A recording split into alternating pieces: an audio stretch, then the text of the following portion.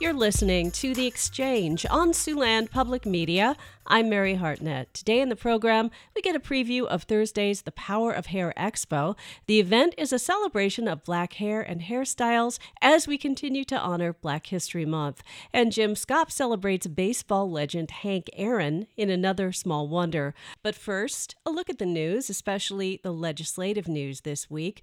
Governor Kim Reynolds' bill to merge and eliminate 40% of the state's boards and commissions advanced Wednesday in the Iowa Senate. The House is moving forward with parts of the governor's bill.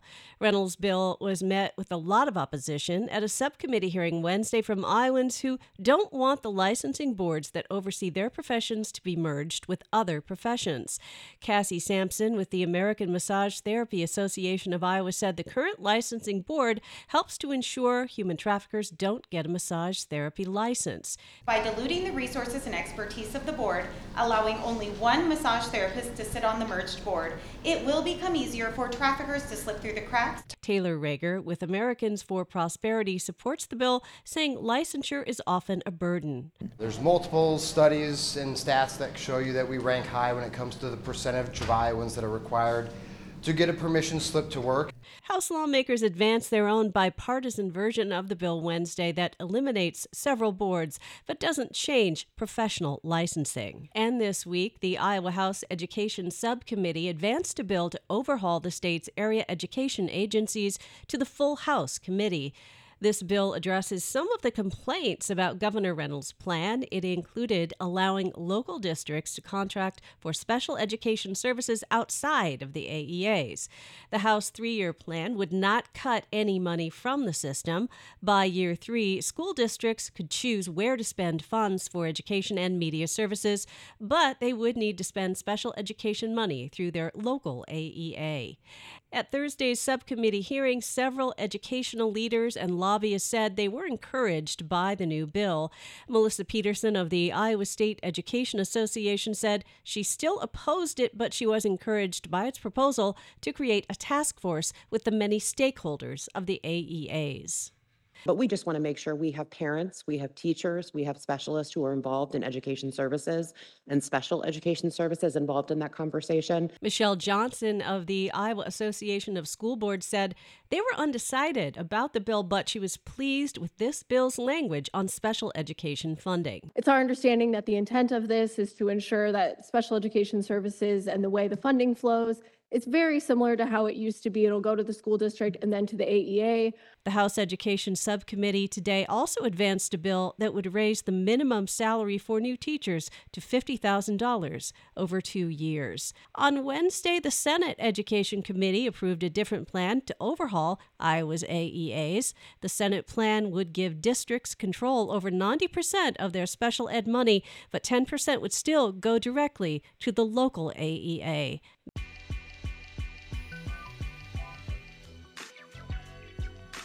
You're listening to The Exchange on Siouxland Public Media. I'm Mary Hartnett. This week, Western Iowa Tech Community College held an event that celebrated the styles and culture of black hair. The Power of Hair Expo is in its second year. It encourages attendees to explore their hairstyles, model those styles, and reflect how changing one's hairstyle can be liberating and empowering. LaShawna Moyle is the Diversity, Equity, and Inclusion Coordinator at Western Iowa Tech. I spoke with her about the event. She says some of the impetus for the program came from her own experiences and reactions to her hairstyles at work. She also talks about the Crown Act. It's a law that prohibits race-based hair discrimination. Here's LaShawna Moyle. My thought on why we're now starting to have this discussion is, so the Crown Act is what we presented on at Power of Hair last year. That was our introduction to the Crown Act, which there are policies in several states, but not here in Iowa. And the reason that I kind of grabbed onto that was my own experiences with my hair and the journey that I've had. And once I started to realize and have this discussion that there was research and evidence out there, I really wanted to pull that in to be more supportive of this. And so I think that this topic is growing, if you will, because we are starting to see the impact at a larger level. It's not just an individual, so at that micro level, it's more about groups and then the larger picture within society and how this impacts education and employment, and not simply, if it is simple, right, an identity, but the larger scope of hair and what power it carries, and how we really want to now celebrate, bring the history of hair forward, and then just celebrate who we are regardless of what our hair looks like, whether it's natural, flat ironed, weave, wigs, whatever that looks like. We just see within research and have experienced possible push out due to the way that our hair looks. And we're at a time in society where we really want to become our authentic selves and be comfortable in that. And so within education especially, we have a duty, right, to talk about these things and bring that forward. And so for me, that really was the catalyst in how Power of Hair was born. Now, you talked about your experiences. Did you find people really pushing back on you because of your hairstyle? Yes, and even within my own family. And so I'm biracial. On my father's side, that's my African-American side of the family, and my grandmother, whom grew up in the South, and very traditional in that sense in terms of her experiences and what she brought forward. She would refer to me as having good hair and would tell me, don't cut your hair, right? Because my hair used to be very, very long. It's thick, it's curly, kinky. And for so many years, I just listened to that. But when I would flat iron my hair, which I did for many, many years, when I would present in different spaces, people would tell me, oh, I didn't even recognize you, or you look so beautiful, as opposed to when my hair was kinky and down. It was almost like there was a night and day in terms of the reaction I received from other people. One was perceived as more professional or more beautiful than the curly and the kinky. And I really became tired of it. And this is a journey in my own life, and everybody's is different. But now that I'm older, I really don't want to be so concerned with what others think of me. And I find that I am in a role in which I impact others, and being myself and accepting and embracing who I am is so important. So then I can then hopefully reflect that onto the others that I work with and allow them to find beauty in whomever it is that they are, no matter what their hair or anything else looks like. I think that compared to like back in the 90s when I was beginning to work a lot and I would talk to people and look around at workplaces, people were very cookie cutter, especially women, and what we wore. We had the little suits and little ties at the neck, and everyone had the same hairdo. And you hardly ever, honestly, in a lot of offices, you hardly ever saw a black person. Even if you did, it was a secretary. And do you think that has helped change this too, kind of more Black Americans in the corporate workforce? I certainly hope so. And if not, I hope that it does continue to support some of these challenges that we've seen. When we had Horses, Hoops, and Heritage, which was specific to Hispanic Heritage Month, we talked about AOC and her hoops and how that was changing things for people and that representation. And the discussion is happening. And so I hope that because we are having these discussions, that yes, we're starting to see that movement and that change. This is the most liberating thing I've ever done, and it's hair. It's an accessory, which is crazy to say, right? I cut my hair, and it's the most powerful thing I've ever done. But it gave me a sense of who I am and empowerment. And again, so if I can create that for anyone or help an organization start this conversation, then for me, that's winning. I saw that there's going to be a runway element to this show. Can you talk about that and how that will work? Absolutely. Last year, when we had our first Power of Hair, we didn't actually have a runway. We just created a stop here. And the idea with this year's actual runway is, again, that celebratory facet and giving those that choose to walk the runway that feeling of importance and beauty, regardless, again, of what they're wearing, how their hair looks, because we know, again, that runways are associated with beauty and with excitement and importance even. And so the idea behind the runway is just to elevate that another level and say, yes, there is beauty in this space, and hair can be modeled, hair can be beautiful and is. And so we're gonna throw out all the sparkle and join in some fun and celebration. And people will talk about their hair choices and maybe how because I know as a woman, it sounds stereotypical, but I love to talk to other women about their hair and their hair products and what they use. That's just kind of how women relate sometimes. Yes, we do. And And that's the thing. Organic conversations have come up from this event about those types of things. Tell me more about how you've done this. Tell me more about who you use as a hairstylist. Tell me where you buy your products and what you use. And so, again, as women, we feel more comfortable doing that sometimes. Again, this is elevating the discussion, but now Power of Hair 2 will have an emphasis on men as well. We're going to talk more about how men are impacted by this as well. And the hope there as well is that men will start having these discussions because, again, we know within society there's this idea of what beauty is and or what's acceptable or not. And so men want to feel like they belong and that like they are presenting physically and look great as well. And so we need to really include them in the discussion. Part of our presentation this year will include some young men who have been turned away from different events or asked or told that they're not fitting into a dress code and it was due to their hair. And so we're going to talk about that this year. So hopefully we are engaging and, again, elevating that discussion for Black men as well. Is that legal to turn someone away because of their hair? In the state of Iowa? We do not have the Crown Act here in the state of Iowa. There are states where they recognize that as discrimination. But here in Iowa, we don't have anything in code that says that you can or cannot tell an individual to leave or change their hairstyle. Yeah. I feel like, on the whole, WIT has become a much more diverse place than from when I started to work here 8 years ago. You can see it walking the halls. You see people from, in fact, all over the world here now. You see different parts of the country, different races, different religions.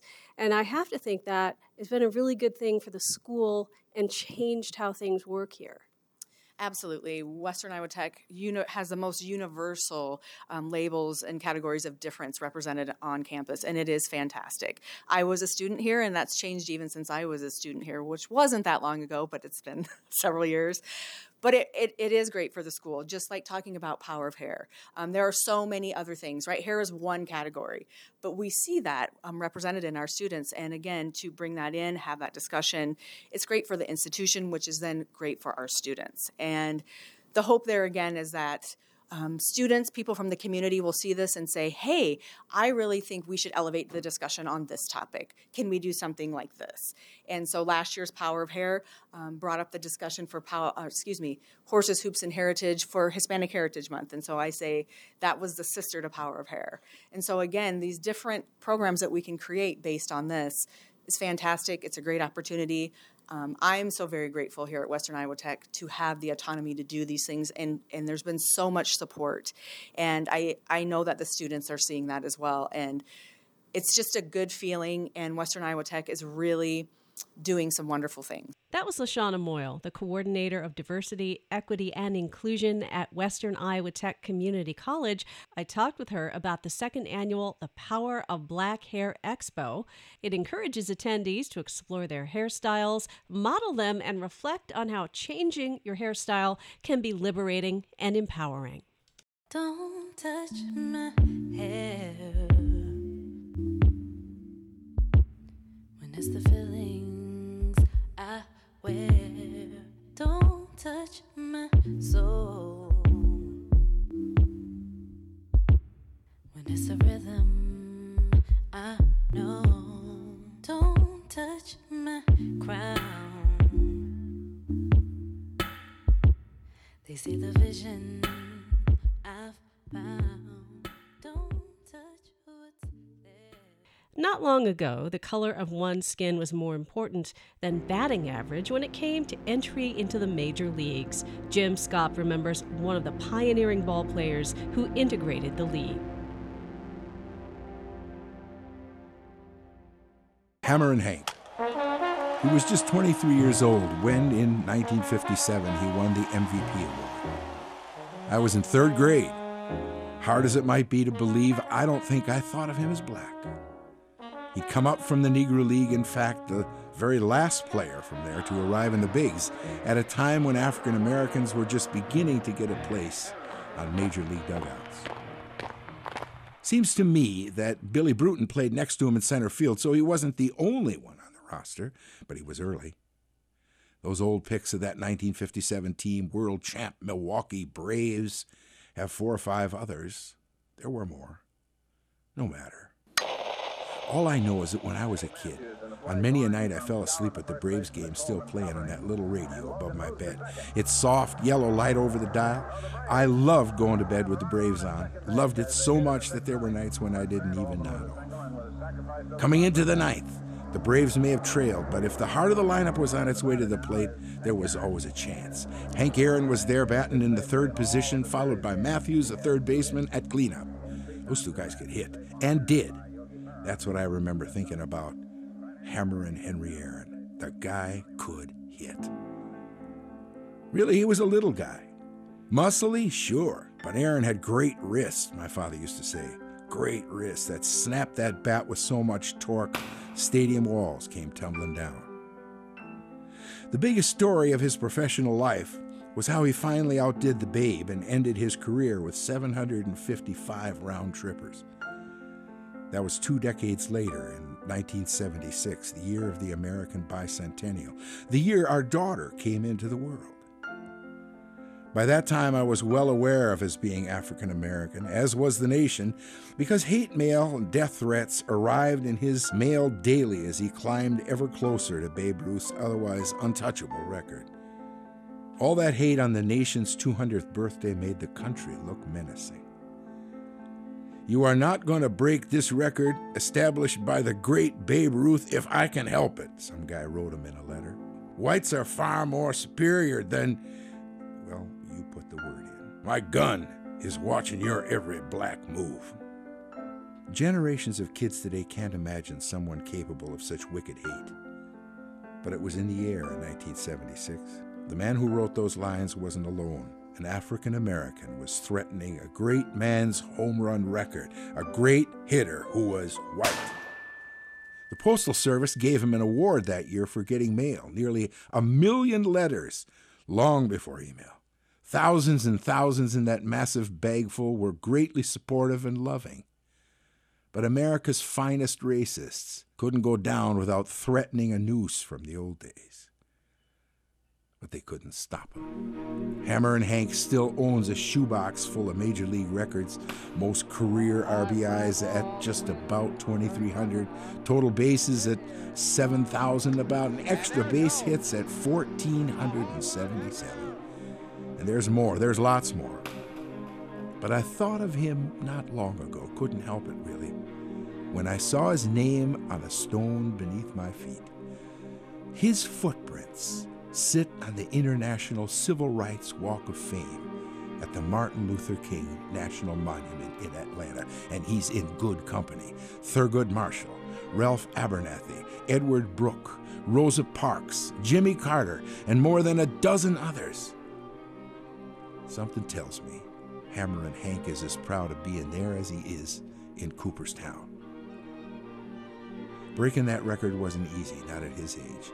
He played in 3,300 ball games, third place all time. But it wasn't easy either to live as he did in the eye of a racial storm that will likely never fully pass off the coast and out to sea. Now, that day in Atlanta, he hit number 715, one more than the Babe.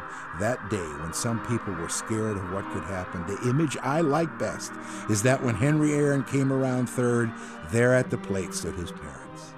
Isn't that just the greatest? It was nice seeing him again at the Martin Luther King Museum. I'm thankful for that sidewalk, for those footprints, and the tracks he left in my life. Next time you're in Atlanta, walk in those prints. Try. He's sitting on 714. Here's the pitch by Downing. Swinging. There's the drive into left center field. That ball is going to be. He threw his arms around his father, and as he left the home plate. Support for Small Wonders on Siouxland Public Media comes from the Daniels Osborne Law Firm in the Ho-Chunk Center in downtown Sioux City, serving the needs of clients in real estate transactions, business formation and guidance, and personal estate planning. More information is available on Facebook or at danielsosborne.com.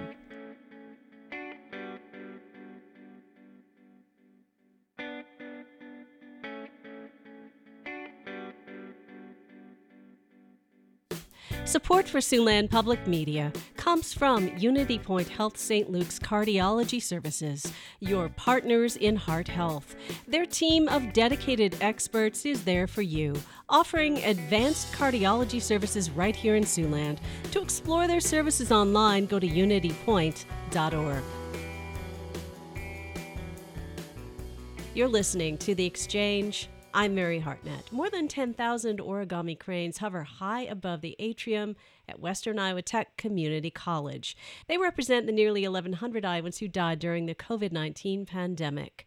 I talked with Clive artist Pam Douglas, who created folding cranes and folding community to memorialize those who died. Do you remember the story about the little girl in Hiroshima who had cancer due to the bombings? In their culture, they believe that if you fold 1,000 cranes, then you'll be able to be granted your wish. And hers was for healing and to overcome this cancer. She was not able to do that, to get the 1,000 cranes folded. So her classmates continued that process for her and finished it for her. Well, after that, it became a symbol for hope and healing. And I think globally, people recognize the crane as that symbol. I've been folding origami for quite a while, since I was a teenager. It's like a puzzle, figuring out how to solve a puzzle. Plus, also, you take this flat piece of paper, and then it becomes this three-dimensional form that's beautiful. You say you wanted to do something for suffering that we weren't noticing, and that kind of inspired you to do this.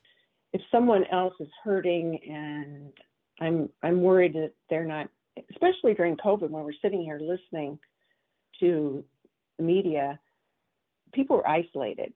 At first, they couldn't even go into the hospitals to be with their loved ones when they passed away.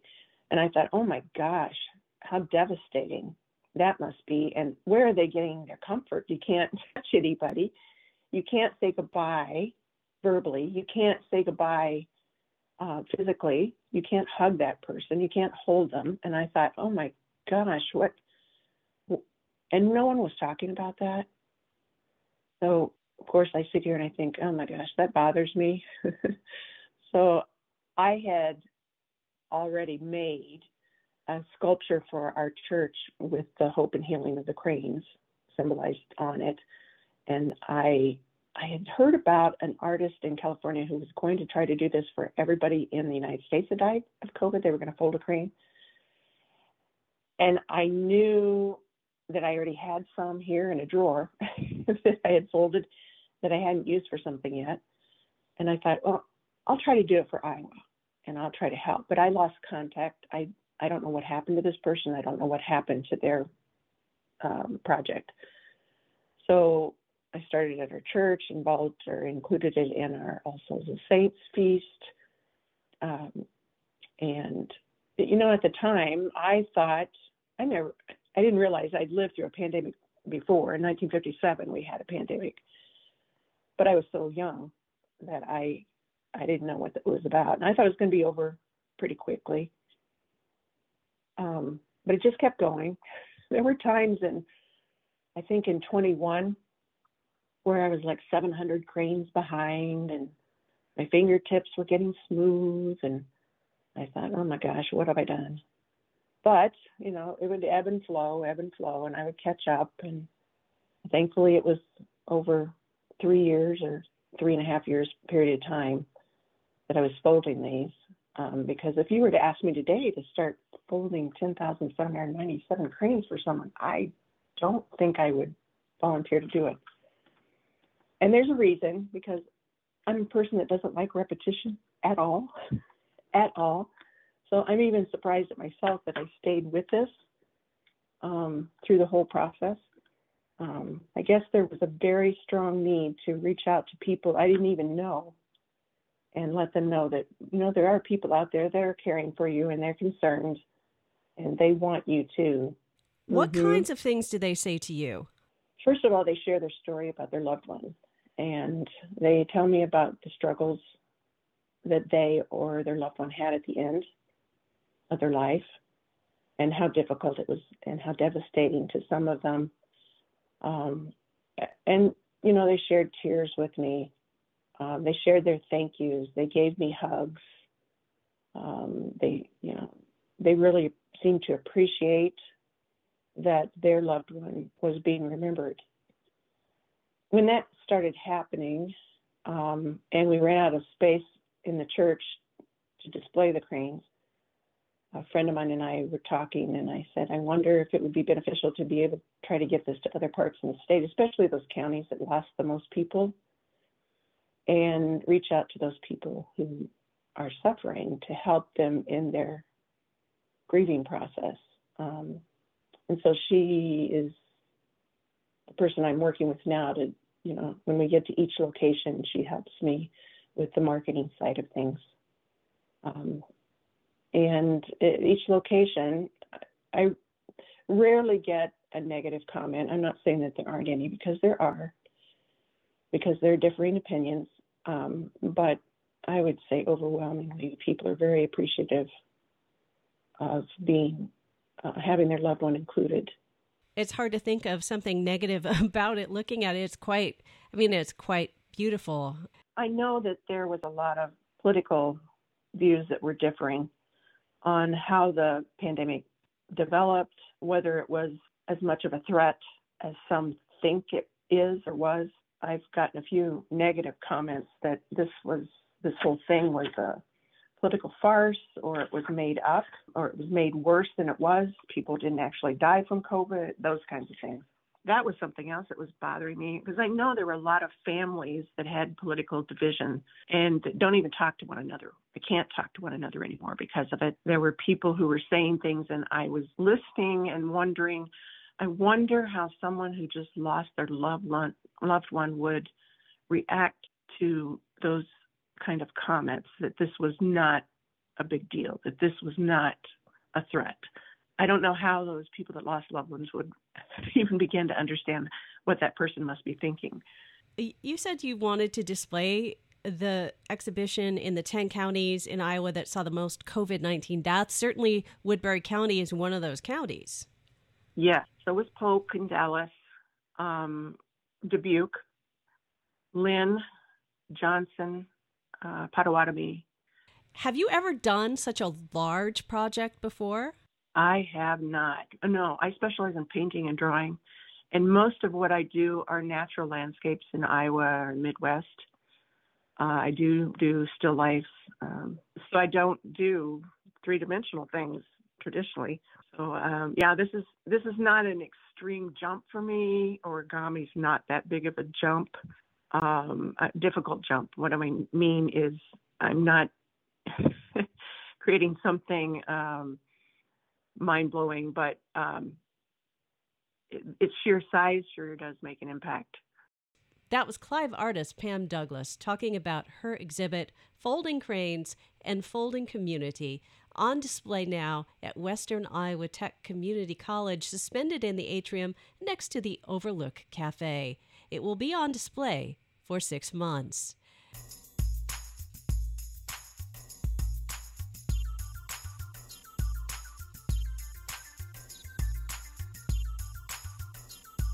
Well, that's it for this edition of The Exchange. I'm Mary Hartnett. We'll see you next week. Have a good weekend.